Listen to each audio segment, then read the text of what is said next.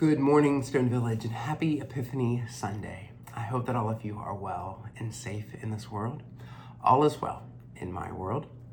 I will apologize in advance for today's recording. I am on the other side of a cold, yet I remain a bit congested, so I apologize. The Lord be with you, and let us pray. Holy One, the Magi sought the Christ child over miles and years. We too seek your presence. By the light of your word, lead us to new life.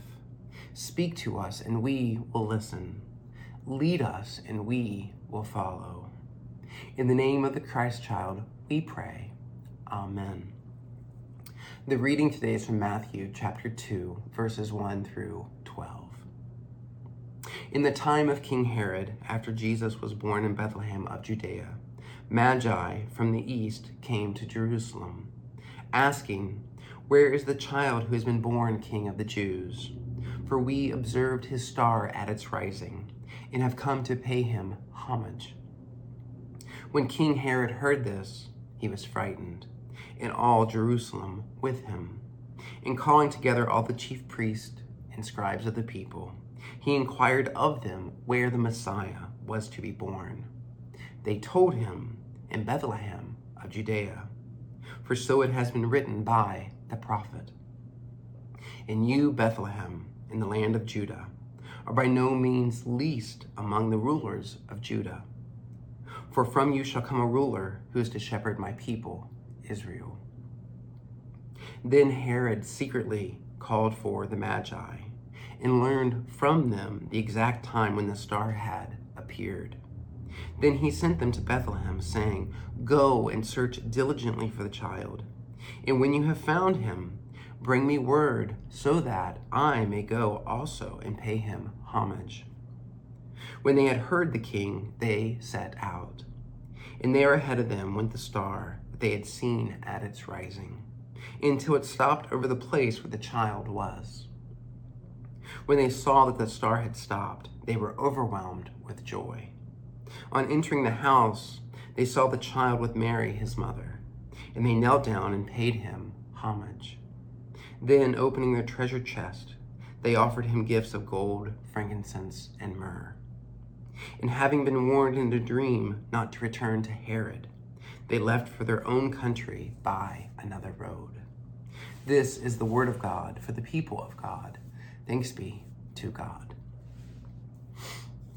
I suspect for most of us, the beginning of the new year focuses our attention on the future, the direction of our lives. For some, the focus is expressed in New Year's resolutions, those new intentions we have for our lives. For others, they may not make resolutions, yet they have hopes and goals for the coming year, and they consider the possibilities of what the year might hold, while others simply want a clean slate, a fresh start, a new beginning. For myself, I have not made resolutions, yet I have returned to some familiar questions about my life. Where am I headed? Where is my life going? What am I seeking and hoping to accomplish in 2023? Where do I need to grow? What do I need to change to know life more abundantly? I wouldn't be surprised if you have also asked or pondered similar questions for your own life. I've also been asking those questions regarding Stone Village. 3 years into the pandemic, acknowledging so much has changed and is different now. Where is our church headed? What are we seeking and hoping to accomplish in 2023? Where do we need to grow? What do we need to change? All of which leads me to wonder, what new questions are you asking about your life and your future? I also wonder, how are those questions going for you? In all honesty, I'm struggling with those questions as a person and as a pastor. The answers aren't as clear for me today as when I was younger, or even just a few years ago. The truth is, the questions feel hazier, more difficult, more laborious.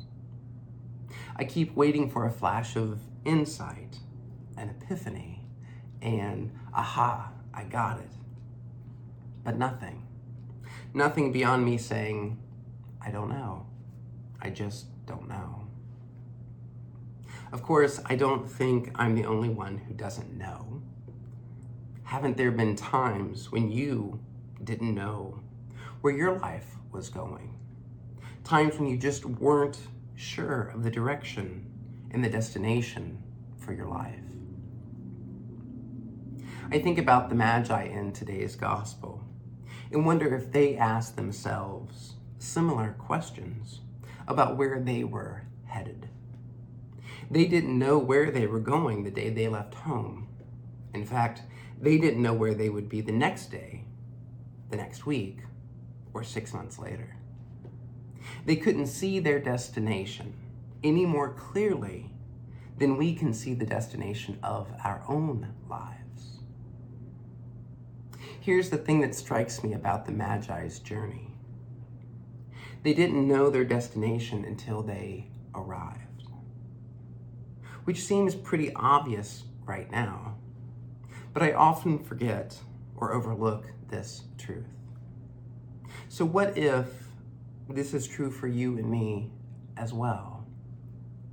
What if we don't know our destination until we arrive? It's no wonder my questions don't get me anywhere. No wonder they all end the same way. It's no wonder I don't know. But maybe we don't need to know, and maybe the Magi didn't either. In one of her letters, Emily Dickinson wrote, "The sailor cannot see the north, but knows the needle can." Let me say that again. The sailor cannot see the north, but knows the needle can. The statement certainly fits today's gospel. The Magi could not see the child or Bethlehem, but they knew the star could. Maybe we can never see the destination. We can only follow the star. Which leads me to wonder, what star or stars are you following these days? What's the compass helping you navigate your life? Let me give you some examples of what I mean.